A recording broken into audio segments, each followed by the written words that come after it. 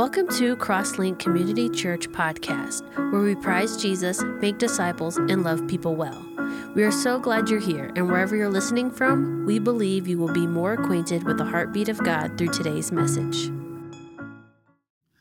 Good morning. Man, it is good to be here this morning. We are not in the book of Hebrews. We are moving on to a new series. But before we start that, I have an announcement to make. You probably have seen the cards maybe on the table. You've seen it up on the screen or heard about it. We first announced this at Boo Off Broadway, passed out all these little cards to all these kids. But for those of you who have been a part of Crosslink for a while, know that we do this thing called Breakfast with Santa. It's usually second weekend in December, and it's always been on a Saturday morning. However, there's been something kind of in the mix, probably maybe 2 years, maybe last year, I don't know for how long, but there's been this discussion of how amazing would it be if we didn't just have Santa here, but we had one of his reindeer. And so what we have been able to do, which has changed a few things, the title one and the day as well, we secured a reindeer, a live reindeer, and Friday night, what's the date? The 8th, Friday night, the 8th, we are doing Night at the North Pole. So instead of Breakfast with Santa, Santa's still going to be here, but we have a live, real reindeer. I don't know which one, Dasher, Dancer, I don't know, but Prancer, either way, we're going to have a live reindeer. So we've passed out all of these cards. Now, with this change, it's going to be a Friday night, not a Saturday morning. We're still going to serve pancakes and sausage because who doesn't want to eat breakfast at night? Right? Like, you can actually enjoy it then. And so we're still going to do all that, but this is going to be a big undertaking because usually Saturday is a big deal. We need a lot of help the days before. We need a lot of help on that day. I imagine that it being on Friday night now and having another guest, it might even get crazier. So you'll be hearing a lot of announcements leading up to this day on what we need. And the other thing, just to let you know, we had this great idea last. I don't know, was it last spring? Either way, to clean out the barn. If you were here for that, we cleaned it out, which means we actually got rid of a lot of the decorations that have been compiled over the years, over the last decade, right? That's what it felt like just all these trees, everything. We decided that they were starting to look a little rough. We didn't know which parts went where, so we got rid of a lot of it, okay? And so that means in order to decorate what we need to decorate, we're going to need to get more decorations. And so you'll be hearing announcements about that because we threw it all away. It's okay, though. It was that time. It was that time. So that is coming up. It's a big deal for us because it's that moment where we get to have a lot of people from the community come in this building, and then we have the opportunity to share the love of Jesus with them. Even if it's just feeding them breakfast or saying hello or just encouraging them. What I want is the community around us to look at Crosslink and say, this is what it looks like to love. This is what it looks like to be a family. This is what it looks like to be community. That's what I believe the church was meant to be that. The church was meant to be this beacon of hope that where communities around the churches would see, not chaos, not hatred, not judgment, but they would get a glimpse of Jesus and hit the hope he offers. And so that's what I want us to be. So it's a big deal for us. All right. So I'm excited about that. I hope you are too. Good. Thank you for the feedback. All right. If you have your Bibles, you can turn to Psalm chapter 19. I started a new series. This series will take us through the end of November, but this series is called Grateful. And here's why.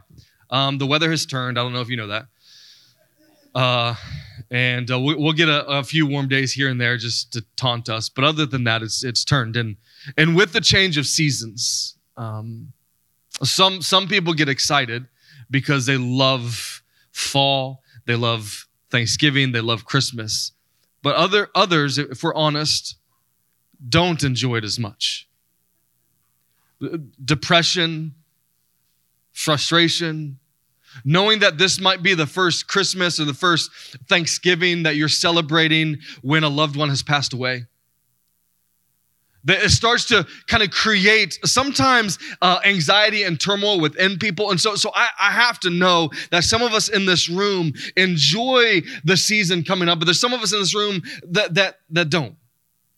And so what I wanted to do in the month of November is maybe kind of allow God to align our hearts to be grateful for who he is, what he is doing, and what he's going to continue to do, regardless of what we're walking through in the moment.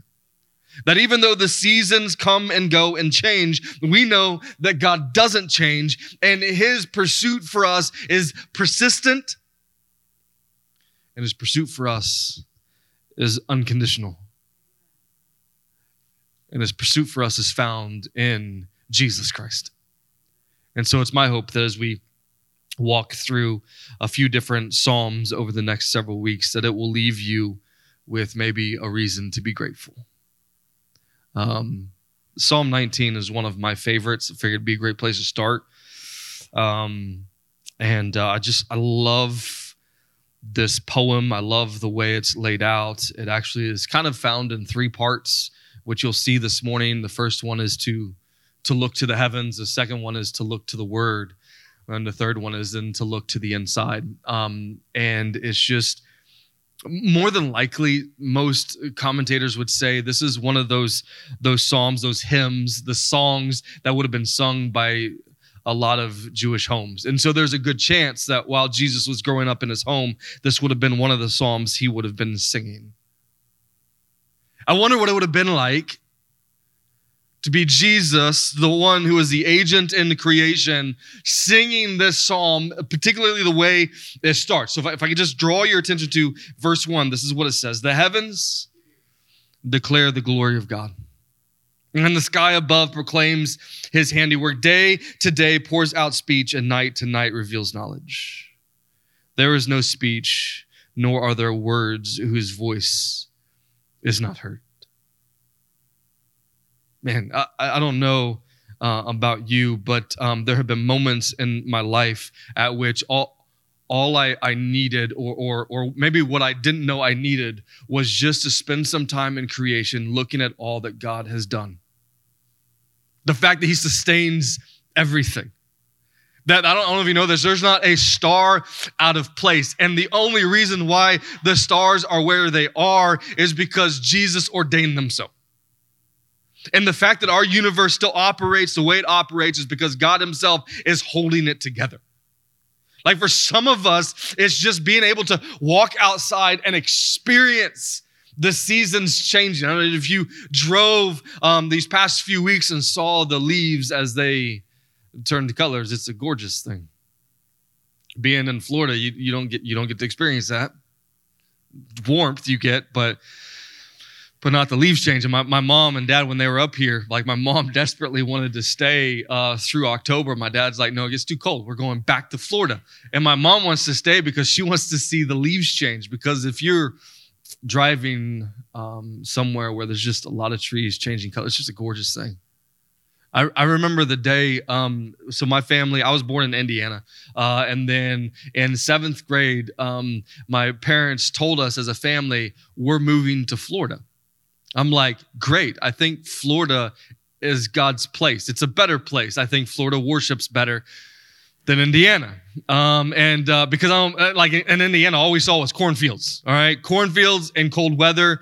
And that was it. And so I'm like, Florida's great. It's beaches. It's everything anyone wants. And so we moved to Florida. And man, I remember when we went to the beach for the first time when we moved down there. And I know it's probably been a while since some of you have seen a large body of water like a beach, an ocean. But we were there, and man, to see the sunset and the sunrise, depending on where you're at, over a large body of water, seeing the expanse of it all. Knowing that the reason why the water doesn't go any further is because God says, no, that's a good spot. Stop there. Knowing that God is holding all of it, it's just a beautiful thing to see that God's creation is worshiping him. But then I realized I don't like sand or salt. And so that was short-lived. I don't like jellyfish either. I didn't get in the ocean for that reason. Man-o-war and jelly. When you walk on the water, or I didn't walk on the water. When you walked along the water, the seashore, you see all the jellyfish and the man-o-war that are like laying there dead. Like, I'm not getting in that water. It's just not, anyways. So, but there was this road, if I could tell you. I know this road very well because when my wife was pregnant with our firstborn, we had to drive from Okeechobee, Florida to Jensen Beach, Florida for her doctor's appointments because there was no way we were having the baby in Okeechobee. And so we'd make this trip, but there's this road, it's called the Grade, and the trees literally kind of wrap over this road. It's one of the most gorgeous roads I've ever been on. And so just driving through there, man, just turning off the music, just listening, seeing, reminds me that God's creation never stops worshiping its creator. Now us, on the other hand, we pick and choose times at which it is good for us to worship our creator. But creation never stops. In fact, the way this psalm opens up, it's like, this is how you can see that God exists. Look at the heavens. It declares his glory, and the sky above proclaims his handiwork. The handiwork day to day pours out speech, and night to night reveals his knowledge. In fact, there is no speech nor words whose voice is not heard. Their voice, verse 4, goes out through all the earth, and their words to the end of the world. Meaning that as creation is steadily worshiping now, there is nothing and no one that doesn't experience creation worshiping God. You see it. We witness it. It's going on. In fact, if I could ask you to turn to Romans chapter 18 real quick. Romans chapter 18 kind of gives the clarification for us. Chapter 1, verse 18.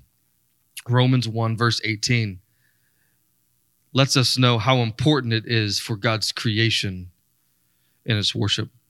It's what it says, verse 18, For the wrath of God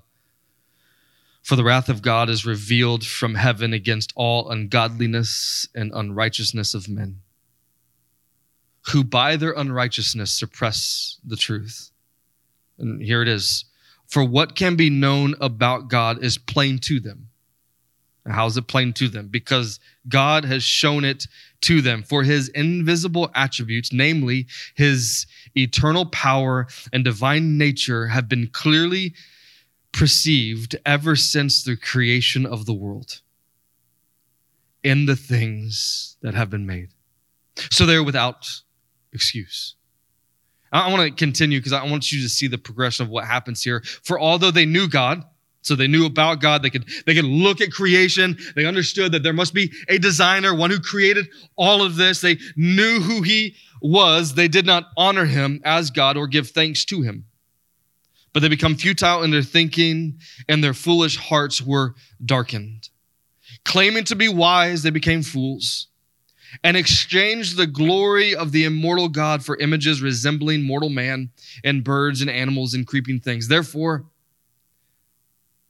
God gave them up in the lust of their hearts to impurity, to the dishonoring of their bodies among themselves, because they exchanged the truth about God for a lie, and worshiped and served the creature rather than the creator, who is blessed forever. Amen. Here's what happens. God creates the universe, the expanse of it all. It shows to you and I God's splendor, his grandeur, how magnificent how magnificent he is. We see these things in creation. You can't stand by the Grand Canyon and think you're important. I don't know if you've ever been to something so magnificent like that. You can't stand there and take selfies about yourself thinking this is about you. When you look at creation, what it does is it points to the handiwork of God. It points to a creator who's designed all of this. But then what happens to humanity is we tend to find ourselves more significant than we are. And what happens is we begin to worship the creature rather than the creator. We begin to want the gifts, but not the gift giver. We begin to want the things and the stuff and what's around us more than we want to give thanks to the one who has offered this for our joy. You see, there's something that happens. Creation in itself has a way to point us to God, but then in that moment, our human heart can either choose, there must be a designer that I want to pursue and say my thanks to, or we begin to pursue the creation itself. Go back to Psalm 19.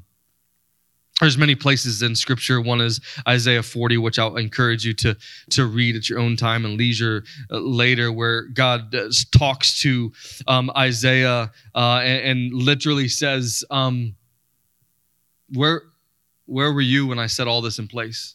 Or when he talks to Job, he confronts Job, is like, oh, you can measure the stars? Like, this is something you can do? Like, God's bigness and grandeur, I think we have lessened over the years in American Christianity. And the reason is because at the end of the day, if we believe that God is as big as he is, in control of all that he's in control of, then at some point, we're going to actually have to be accountable to him.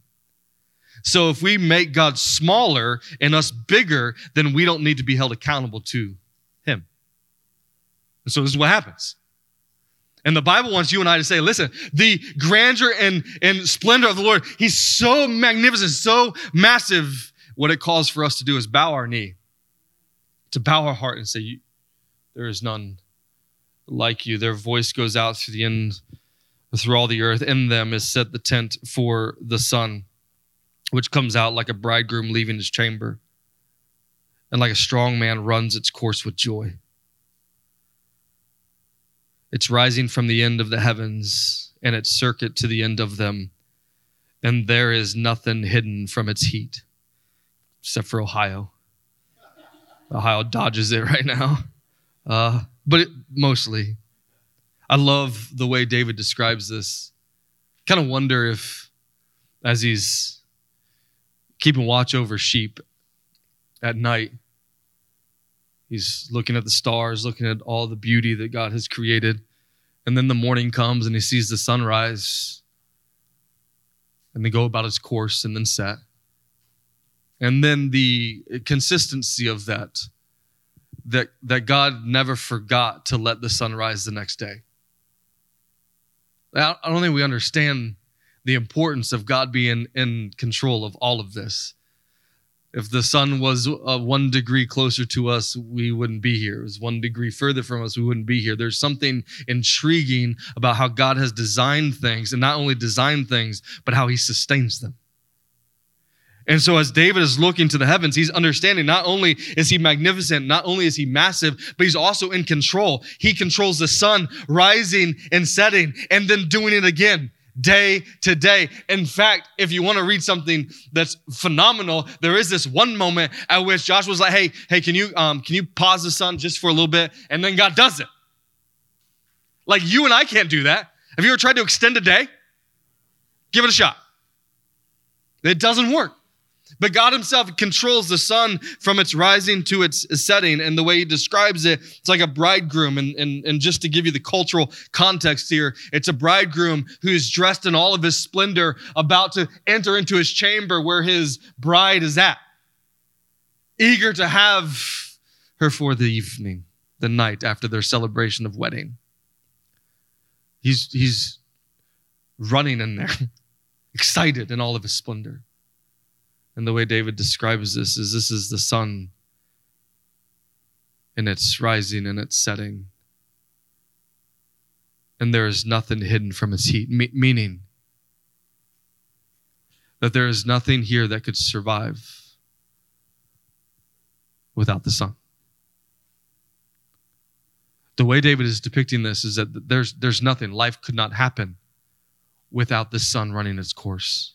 It is impossible for that to happen. And just as creation is in need of the sun and it's running its course, I wonder if maybe there's a word play here or something that's pointing to towards Jesus later, that like creation can operate without the sun, you and I can operate without the sun. That maybe as sure as it is that the sun rises and sets, so is the grace and mercy offered to us through Jesus Christ. And the one who gives us life and breath itself is Jesus. Creation never stops magnifying its creator. It's uninterrupted. I've told this before. Some of you may not have heard it.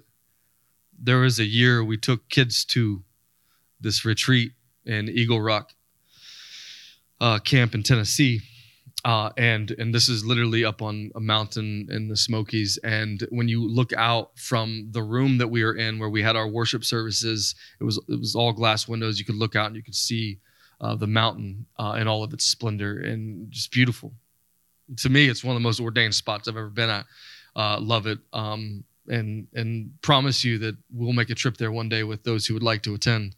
But there was one year where I'm like, man, all I want is us as God's people gathered here on this mountaintop to worship louder than the creation we see worshiping God at that moment. Because when you look out that window, you see that creation is magnifying the Lord. And so that's all I wanted. And our last night that we were there, we turned the chairs from facing this direction to facing the mountain.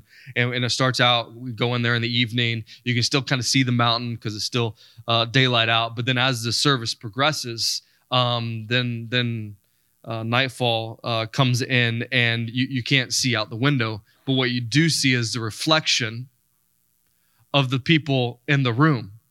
And we are concluding our last worship set, and we had, I don't know how many, I think there were like 60 to 80 teens in this room, every one of them with their hands lifted, singing at the top of their lungs, worshiping the Creator. And you know what you saw in the reflection of the window? The teens worshiping. So as the night, or as the week progressed and we kept seeing the mountains declare the glory of God, that last night when we were all facing there, we saw the reflection of teenagers, boys and girls who were lifting their hands and lifting their voices in praise of the King and Savior, that we started to worship as loud as the mountains were the rest of the week. It's a beautiful thing. It's a beautiful thing. But it takes a turn here. In Psalm 19, I want you to see it. It goes from looking to the heavens and to see God and how he has created all things, and all things worship him. I want you to see verse 7 says this: the law of the Lord is perfect, reviving the soul. The law of the Lord is perfect, reviving the soul. In my experience in church, what I have realized that we need more often than not is a reviving of the soul. How many of you know that life out there tends to beat us up? That there's situations and circumstances that we're going to walk through that are going to be hard, and they're not going to be what we wanted. And so what ends up happening often is that when we show up here on a Sunday morning, most of the time we're a little discouraged, maybe a little brokenhearted, maybe a little like our soul is downcasted. And what we need in that moment is some reviving. What we need is God to restore our soul. Because what this verse implies, if I could, is that this person, David or anyone else, the law of the Lord is perfect, reviving the soul. It implies that the soul is weary and in need of being revived. And if you walk around and think that the soul is not in need of being revived, I would contend that you're not seeing what it is that's truly going on. There's only one place that can revive the soul. Did you see it? The law of the Lord is perfect. I'm going to add to it here just because it's going to unfold for us this way. But the words of the Lord are perfect, reviving the soul.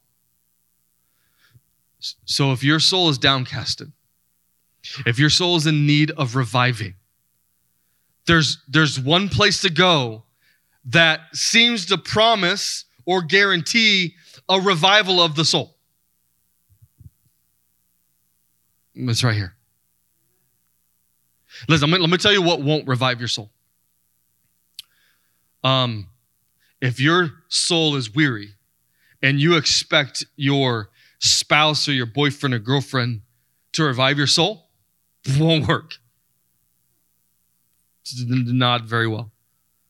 Now, don't get me wrong, your boyfriend, girlfriend, spouse can encourage the reviving of your soul, but the place you go to have your soul revived is God's words. Work's not going to revive the soul. Some of you are like, amen. Job titles, not going to revive the soul. An uptick in your bank account, you think that the stress and the turmoil and the frustration going on in your life is attached to the low amount in your bank account. So if that just kind of gets bigger, then you're going to be better. Here's what I'm telling you, that won't revive the soul. There is nothing that has been created that can revive the soul but the words of the Lord. And we tend to run to so many things thinking that this will bring us what we need. We're probably oftentimes like the woman at the well that Jesus has this divine appointment with. She's there by herself because she's broken. She's outcasted. She's run to relationship after relationship to find significance and hasn't found any of it. And there she sits at this well meeting Jesus, and he and his words revive her soul. Everything else has left her wanting. Everything else has left her empty. Yet the words of Jesus revive her soul. So I'm telling you, what we need more of are people going to God's words for the revival of their soul. And it's the last place we go. You ever notice? We go everywhere else. And a lot of times it's because we use excuses like, I just don't understand it. I don't know where to start. I don't know where to go. I don't have time. I don't like to read. We have all kinds of excuses. But I believe the way God has wired us is if you want to see your soul revive, you turn to his words. The law of the Lord is perfect, reviving the soul. And he's going to give some sentiments here. The testimony of the Lord is sure, making wise the simple. The precepts of the Lord are right, rejoicing the heart. The commandment of the Lord is pure, enlightening the eyes. Like, he's using all these words I don't like. To be honest, law, testimony, precepts, commandments, like these are, like I'm a 7. I'm rebellious in nature, as you know, spontaneous. I don't like these things. Rules don't give me joy, okay? Some of you understand what I am saying. And so I read these things, I'm like, yes, this is great. I don't know if I'm there, but it continues. The fear of the Lord is clean or pure, enduring forever. The rules of the Lord are true and righteous all together. Each one of these words just kind of describe a little bit more, or in a little bit more detail, what it is that God is doing. When it talks about the testimony, it's talking about the witness of the Lord. The truth about the Lord is sure. When it says precepts, the rules of personal conduct. So what God is laying out there, what this should look like, is right, rejoice in the heart, the commandments or the directives of the Lord are pure, and the rules or the judgments of the Lord are true and righteous. All of these things, just describing in a new way what God is up to. But verse 10 is what gets me. More to be desired are they than gold and even much fine gold, or sweeter also than honey and drippings of the honeycomb. Anyone? Like I read that, God's law, God's testimony, his precepts, his commandments, all of these things revive the soul, and more to be desired than gold, even much fine gold. I'm going to be the first one to confess this. I'm not there. I wish I could stand up here and tell you that as a pastor, as a husband, and as a father, that God's words, his law, his truth are, I desire them more than other things.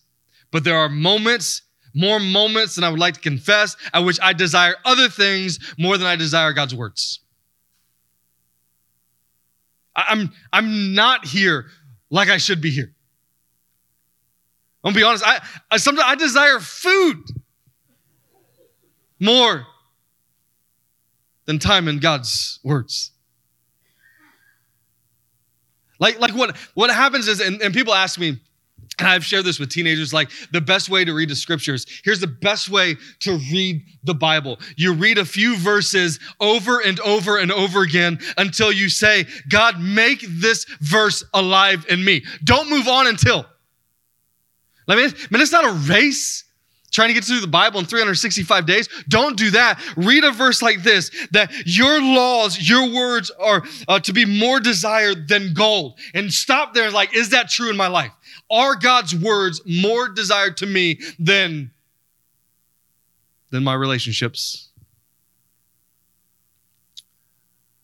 Are his words more desirable to me than money?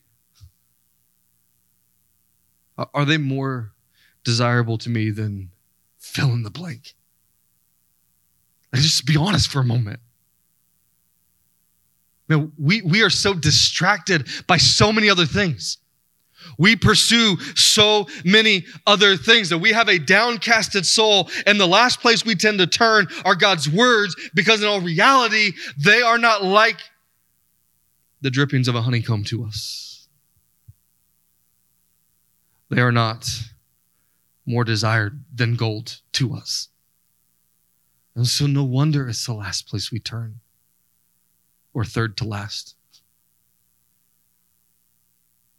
Like I want this in my life. So when I think about the season that we are in, I want God to awaken in me a longing and a desire to know, love his words. It's like the prophet Jeremiah, one of my favorite verses in chapter 15 says that your words came to me. They became my joy and my delight. He even says in there that he consumes them. Can we get to a place as a people who value God's words above all else? The reason why I believe our culture has gone the direction it has gone is because we have devalued the very words of God.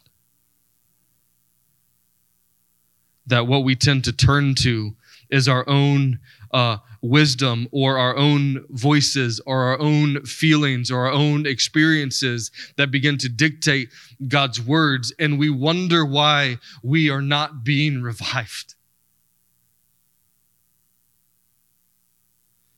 It's crazy because my favorite thing to do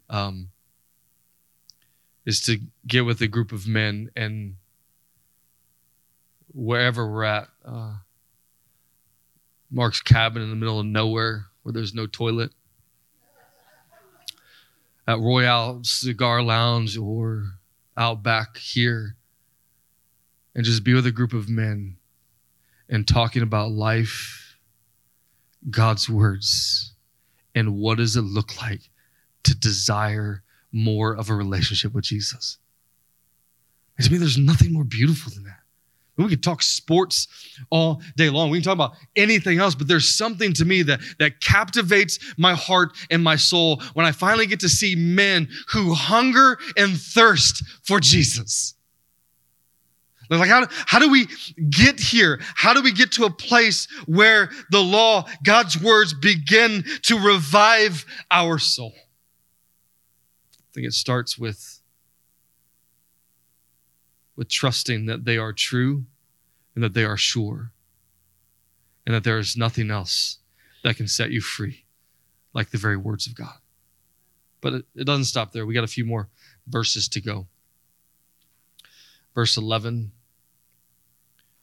Moreover, by them is your servant warned, and keeping them there is great reward. Who can discern his errors? Declare me innocent from hidden faults, and keep back your servant also from presumptuous sins. Let them not have dominion over me.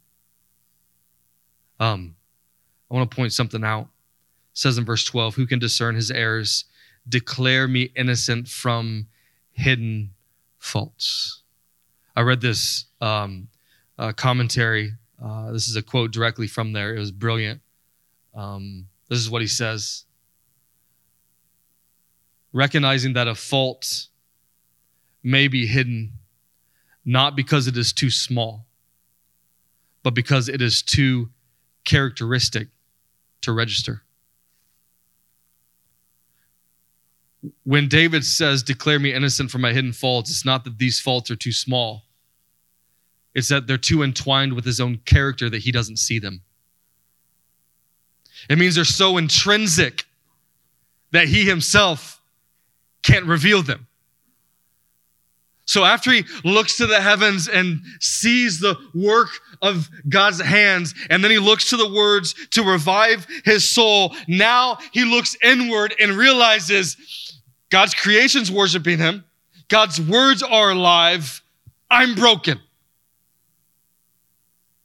Our community, our culture tells us, hey, here's where you look first. Look to yourself first. Look inside first. And then look for a community that accepts you for who you are. And then sprinkle in some God here and there. It's backwards. That doesn't work. Listen, if you look inside first, guess what? You wonder why you have drama and brokenness and frustration? It's because if you look inward, what you bring outward is brokenness. There is nothing in any of us that, if left to our own devices, won't create brokenness. God's words are perfect. They heal what is broken. But we first have to acknowledge that there's brokenness. And so David's like, listen, God, here's what I need from you. There are things in me, inside my character, I don't see, that I know don't glorify you. Clean them up, please. Please take care of them. Do you know what kind of humility it takes to have true introspection? Would you say that we are a people who are very self-aware? Like, that's one of our greatest qualities, is that someone can come to us and say, listen, I see some things in your life that aren't going very well. I think you need to fix X, Y, and Z. Do you think we respond to that well? No. If someone comes to you and says, hey, listen, I've been noticing some things in your life. It's not going well. You're like, really? Well, I got a list about you two. So you tell me your issues with me, and then I will get my list out and share mine with you. That's how we're defensive. We say one of two things. We're like, you don't have the right to judge me because we don't have a relationship. or we are in a relationship and we say, you don't have the right to judge me because I know you're crooked too. So it's a win-win for me. That means I have to be accountable to no one. This is not true. Listen, the creator of the universe who created everything sees and knows everything. And he gives his words to become the measuring stick for you and I, and we don't measure up.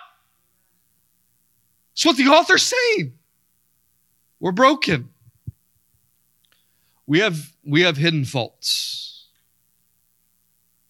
We have faults that we need other people around us to point out through the truth and Spirit of God. So here's my question. Have you put yourself in circles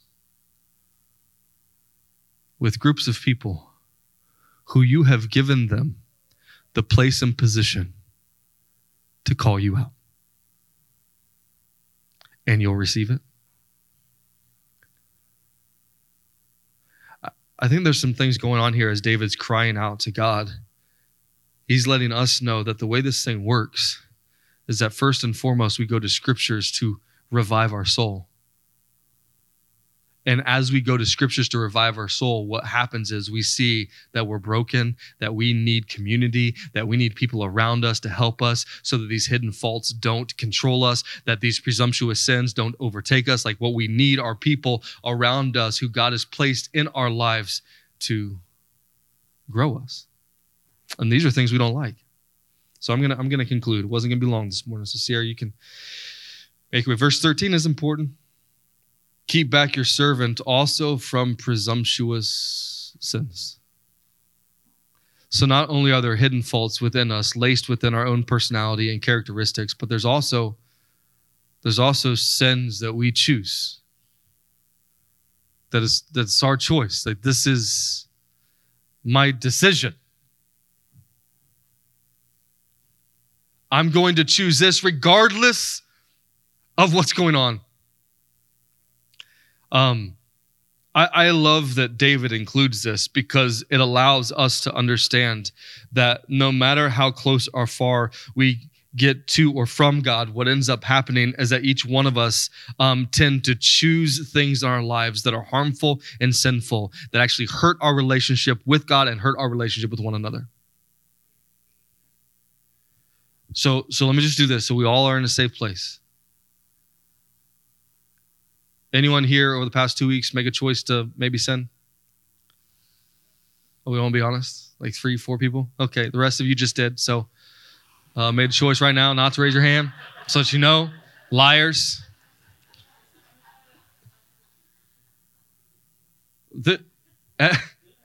We do. It's that moment where you're easily angered. And like parenting, anyone ever see themselves get so upset with their kids? You're like, where did that wrath come from? Where did that, like, what is broken inside me that I was so angry at that? That moment when you choose something else over your family? That moment where you choose to chase down some thoughts that you probably should have held captive.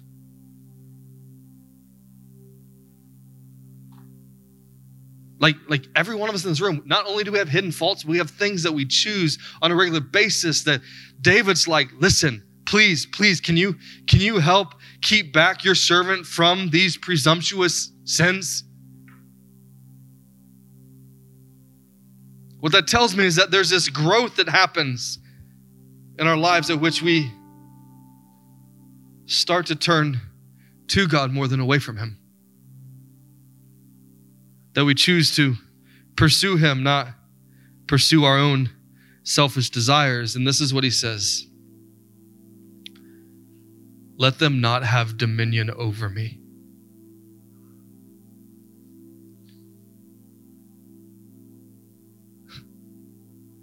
We've been here before, and that won't take too long, but we can't domesticate sin in our lives. They eventually will devour you. So I think David's just like honest and bare before the Lord in this moment. So I know I'm broken. I know I got hidden faults. I know I make stupid decisions often. And the only way for me to break free from these, and the only way for them not to have dominion over me, is God, if you get involved. Can you get involved? Can you help me? Can you, through your grace, mercy, and love, keep me from going this direction? And look at his response. Then I shall be blameless and innocent of great transgression. David says the only way they don't have dominion and the only way I can be blameless and innocent is if God gets involved. Is if God gets involved.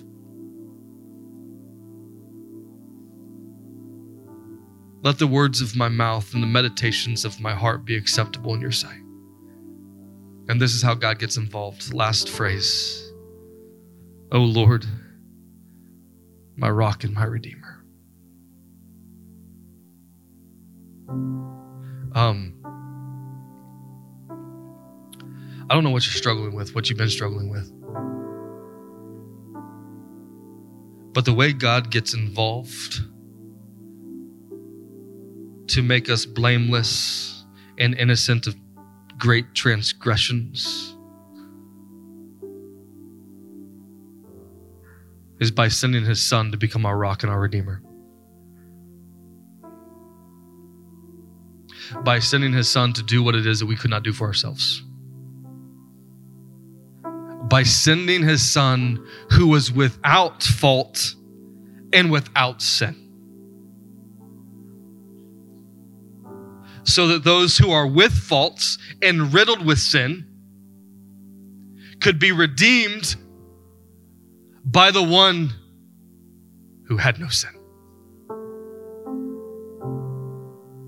But I think the way this happens is that we first have to acknowledge the fact that we are sinful, that we are broken, that we tend to run to these things. And what David's trying to get us to understand is to lay naked and bare before the Lord and let him do his work. We don't do this enough. We measure up with the people next to us. I'm not as bad as you. You make me feel good about myself. But we don't do a good enough job at laying ourselves bare before the Lord and realizing we don't ever measure up. So the option we have is, okay, because I don't measure up, because I am broken, because I have faults, because I have sins, I need a rock and I need a redeemer. Is there anywhere I can have that rock and that redeemer? And God's like, yeah, I got the solution for you. It's my son. He will be your rock and he will be your redeemer. When life gets hard, when the wind blows, when things get difficult, you'll be secure on a rock, Jesus. When you fall and mess up again and again, you'll be reminded that you have been redeemed, rescued, and saved by the perfect work of Jesus. So, because there's probably some of us in this room who have had it this week or at times, a soul that needs revived, I hope that Psalm 19 will resonate. And maybe what you need to do is just look to the heavens and be reminded on how great and how big and how massive God is. And then maybe in the process of doing that, you're like, okay, God, you're this big. Who am I that you're mindful of me?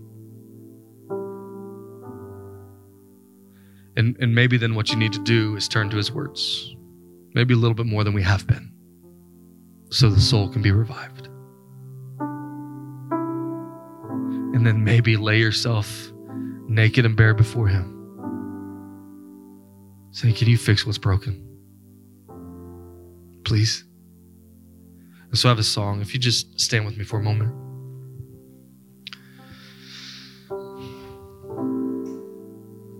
There's a song we're going to sing together that I hope gives you even more of a reflection time to allow God to revive your soul.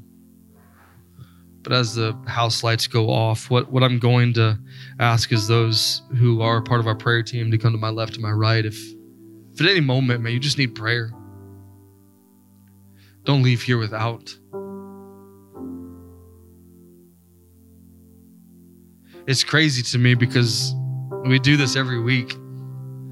I think in the Christian culture, we just kind of get used to this, that going to the front or going for prayer or singing at the end is for those who are like incredibly broken. I'm only sort of broken.